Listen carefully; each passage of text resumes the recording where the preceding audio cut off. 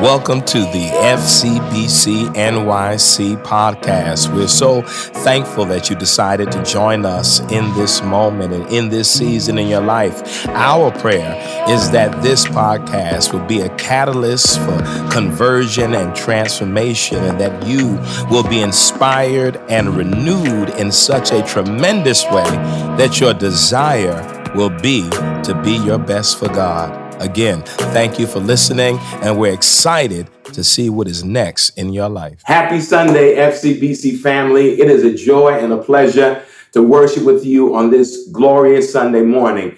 It is definitely a gift. Today is a gift. It is a gift that God has given us, and we ought not devalue the gift.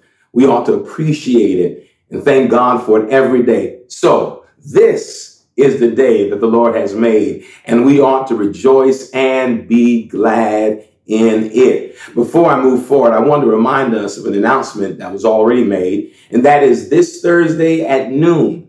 At noon on this Thursday, we'll have the senior check-in call with myself. We did one a couple of weeks ago, and it was amazing. It was an opportunity for me to connect with some of our seniors and from some of our seniors to ask me questions or just have general conversation. I thoroughly enjoyed it, and I look forward to the next one this Thursday at noon.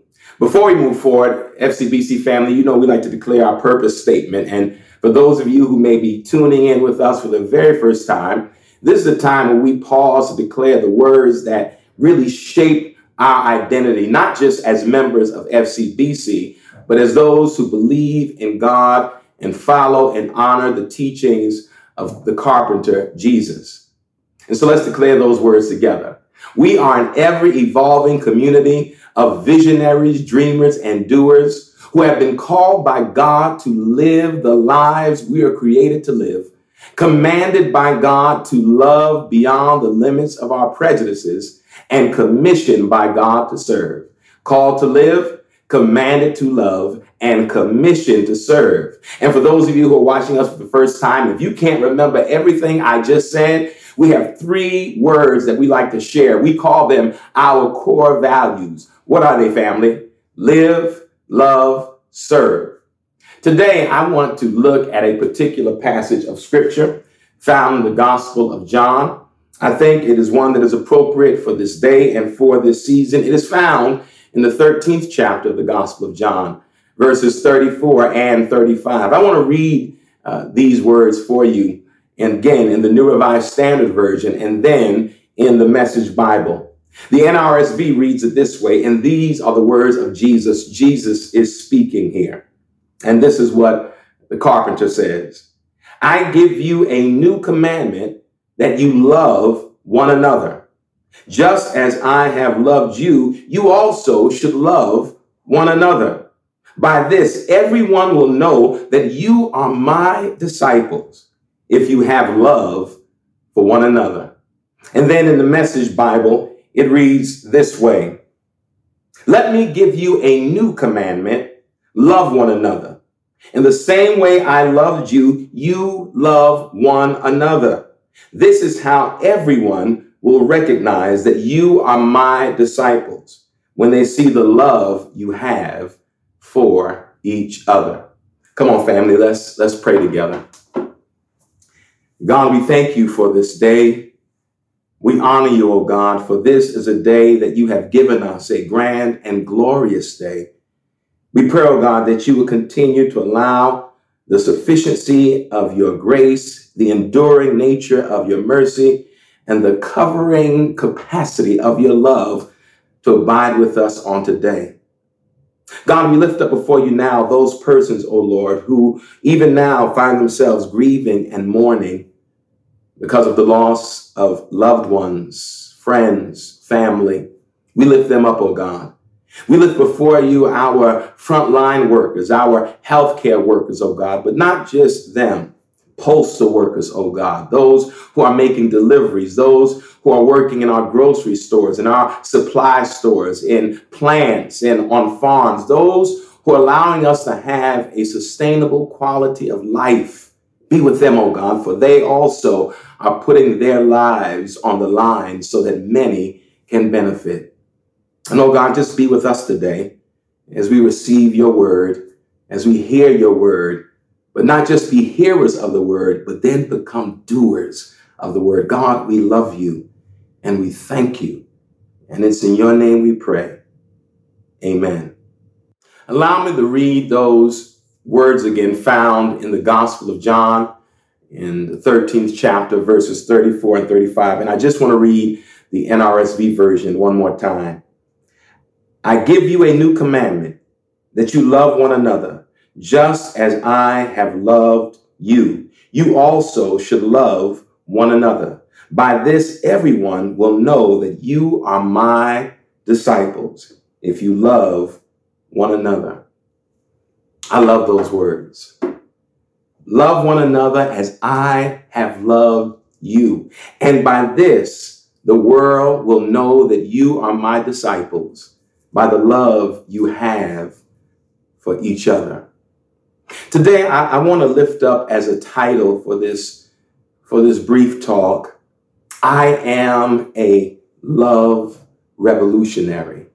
If you've been following some of the sermons over the past several weeks, you know that the title of the sermons have really been affirmations. I am a warrior. I am a storm stiller. And today, I am a love revolutionary. Jonathan Merritt, a writer for The Atlantic magazine, wrote an article last week in which he said some of the most visible Christians are failing the coronavirus test. He writes that in place of love, they offer stark, self-righteous judgment. I want to say that again. Merritt said that some of the most visible Christians are failing the coronavirus test, that in place of love, they're offering a stark, self-righteous judgment.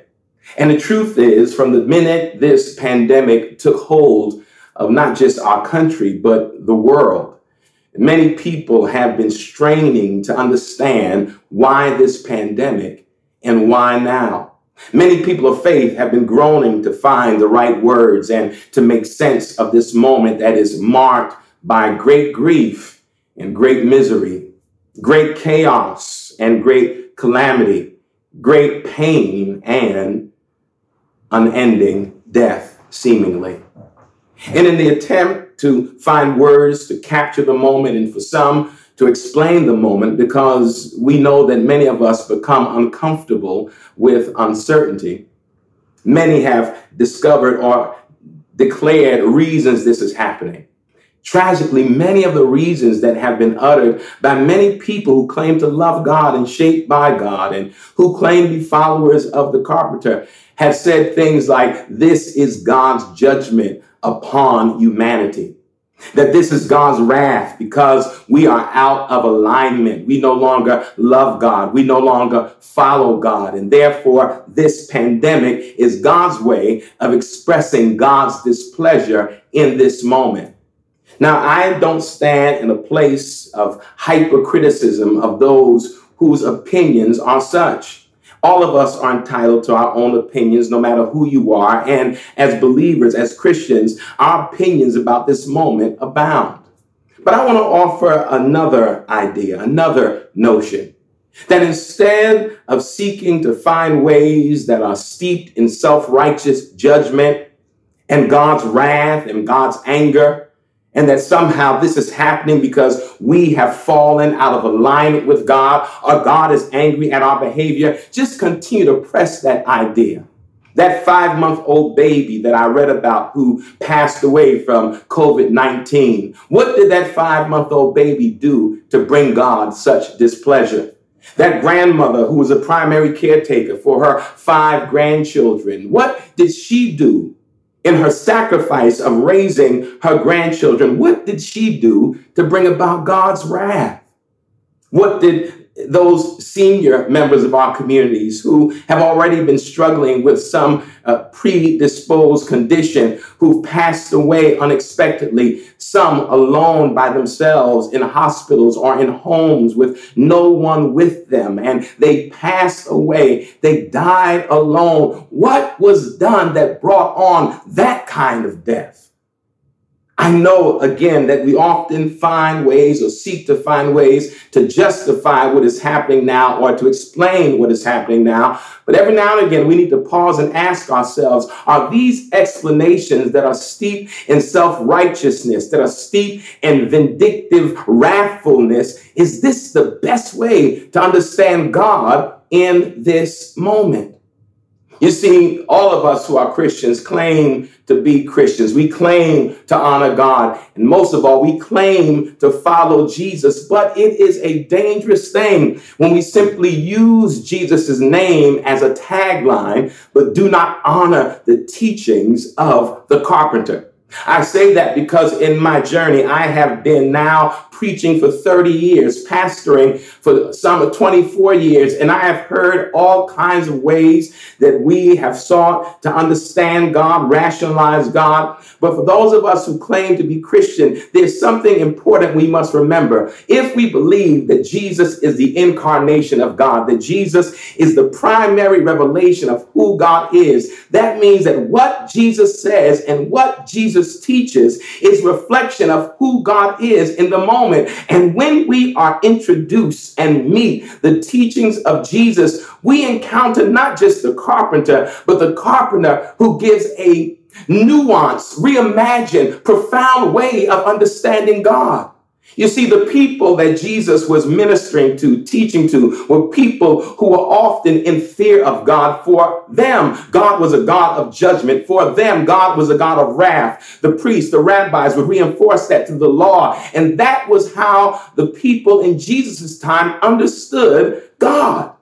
But then Jesus comes piercing through the prior understanding, piercing through the assumptions, piercing through what many believed as interpretations of the law, the Old Testament. And he begins to give us a reimagined understanding of this God. This God that Jesus spoke of was a God filled with grace and shaped by mercy and love. This God that Jesus spoke of was spoken about in narrative and story. God was like the father of the prodigal son, whom when the prodigal son went off to a far place and had spent all his money, in Jesus' story, the prodigal son comes back home, and the father, who represents God in the story, when he sees the son afar off, he welcomes the son, he embraces the son, he kisses the son, and he celebrates the return of the son. And the father says, this son of mine who was lost is now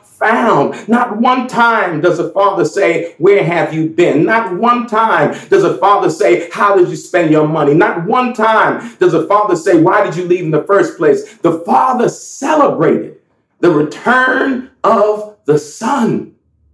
And that's the image that Jesus gives us. He compares the kingdom and God to that person who had a lost sheep and a lost coin. He talked about the celebration when that which was lost is found. He even said in one occasion that he did not come, Jesus, to condemn the world, but he said, I came that you might have life and have it abundantly. Jesus introduces us to a way of understanding God that for broken, damaged, wounded people is a balm in Gilead. It restores us. It lets us know that we are cared for, that we are loved, that in spite of our mistakes and in spite of our frailties, in spite of our shortcomings, God's grace is real and God's mercy is real and God's love is real. And in many ways, it's that love of God as expressed through Jesus that was nurturing and nourishing. It was life-giving and sustaining. And to those who heard the words of the carpenter, it broke through the fear. It broke through the anxiety. It broke through, in many ways, the terror. That God is love. That God is love. That God is love. And God's grace is real in our lives.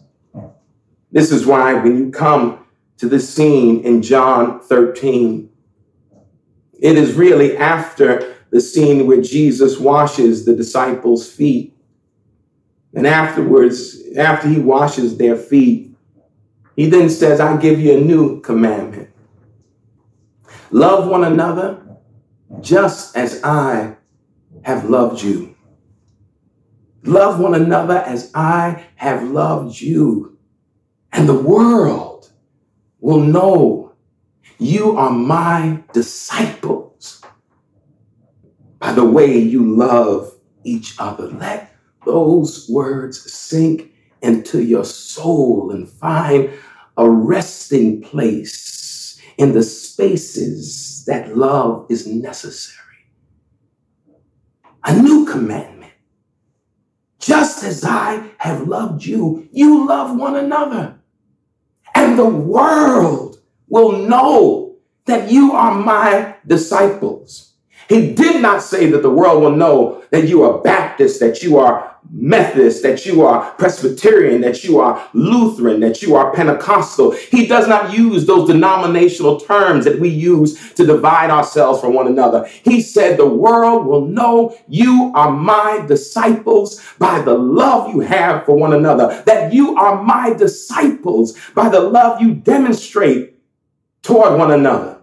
Those words, not from me, but from Jesus, suggests that in these times of terror and grief, we do not need to add to the pandemic mean-spiritedness, ruthless insensitivity, self-righteous judgment that dehumanizes and demoralizes those who are navigating their way through the minefield of trauma and fear.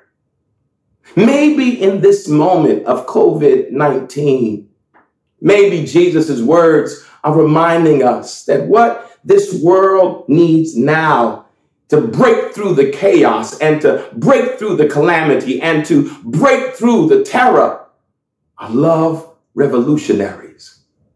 Maybe love revolutionaries become synonymous with disciples.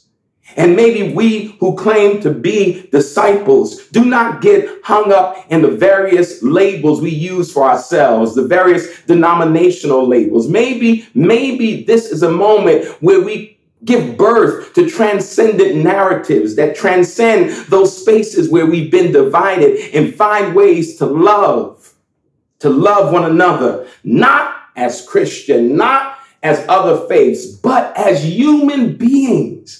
Maybe the world needs now disciples who understand their responsibility to be love revolutionaries. I am a love revolutionary. I believe that the love that I receive from God that flows through me can set the world on fire in ways that bind us instead of divides us. I believe that the world now, yes, we need a vaccine, and yes, we need a treatment plan, and yes, we need a cure. But in the midst of all that, we need love revolutionaries who understand the power, the transformative, the healing power of love. My brothers and sisters, maybe right now, you're being called to that assignment, to be a love revolutionary.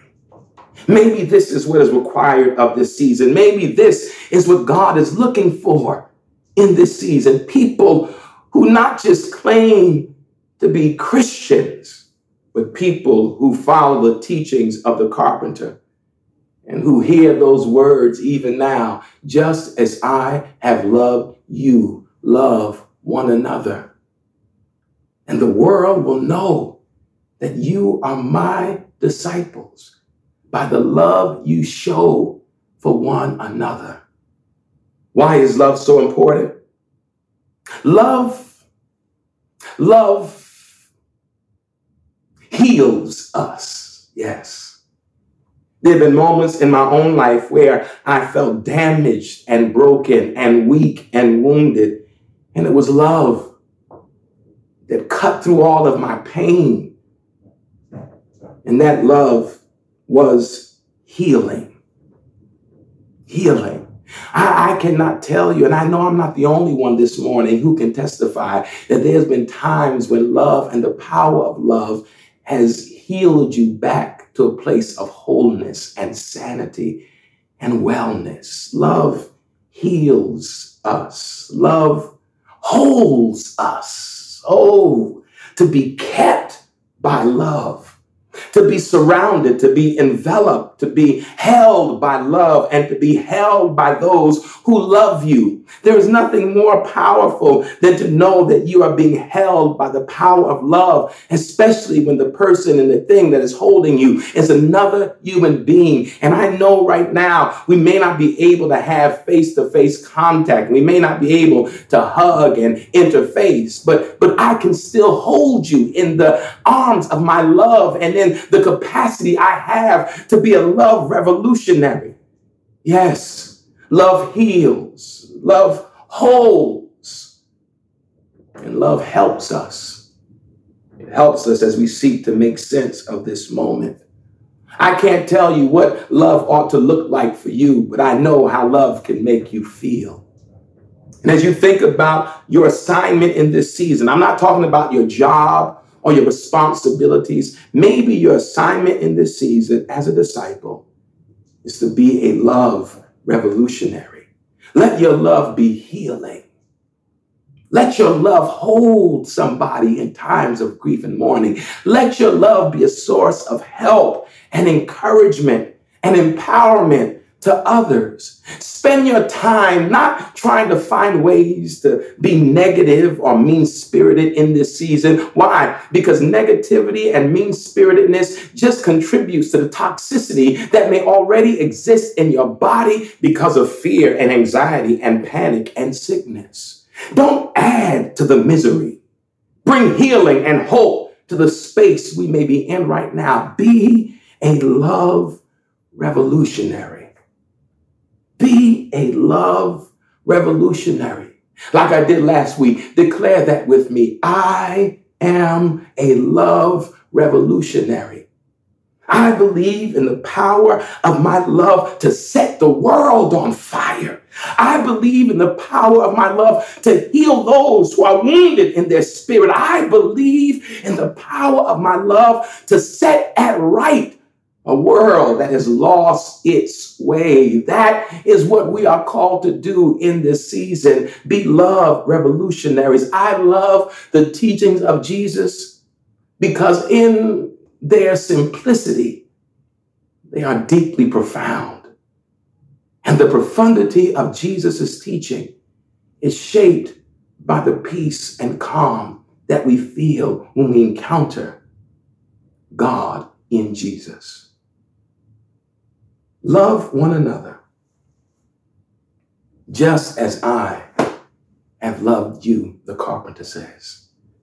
And by this, the world will know you are my disciples by the love you have for one another. Have you shown somebody love today? Have you expressed yourself to someone in a loving manner? How many people today have you told that you love them? How many people have you sent a text to, FaceTime? Those who may be in your house, did you say, I love you?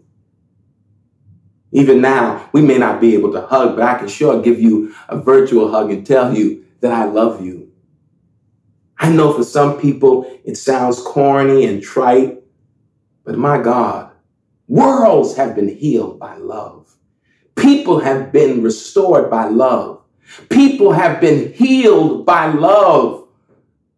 And that same power that is healed, transformed, and restored is in you if you claim to follow the teachings of the carpenter. The world will know who we are, not by the clothes we wear, not by the churches we attend, not by the labels we appropriate, not by our socioeconomic status, not by the jobs we have, not by the money we may have, but the world will know who we are, disciples, love revolutionaries, by the love we have for one another. And I don't know about you, but in this season, I'm committed to letting the world see and know who I am. I am a love revolutionary. If not now, when? If not you, who? Be what you've never been. Go where you've never gone. And do what you've never done. And love like your life depended on it. Because that's what love revolutionaries do. Amen. Come on, let's pray. God, thank you for this opportunity and thank you for this time you've given us. Thank you for a moment, oh God, that you've poured into us and reminded us that if we're going to be disciples, we have to love one another and become love revolutionaries. God, thank you for this time. Thank you for this moment. And in the midst of a difficult season, thank you for your enduring presence. And most of all, thank you for the reminder of who you've called us to be, love revolutionaries. We thank you, God. We honor you, God. And it's in your name we pray. Amen. My brothers and sisters, till we meet again, don't forget, the world will know who we are by the love we show for one another. Peace and blessings. Thank you for listening to the FCBC NYC podcast. We hope that what you heard was informative and inspiring and in some way created a space for you to have a creative encounter with God. You can follow us on social media and on the internet at fcbcnyc.org. Please follow and also contribute. If you've been blessed by what you heard, support us financially that we may continue to offer these podcasts. Thank you again, and we look forward to you tuning back in the future.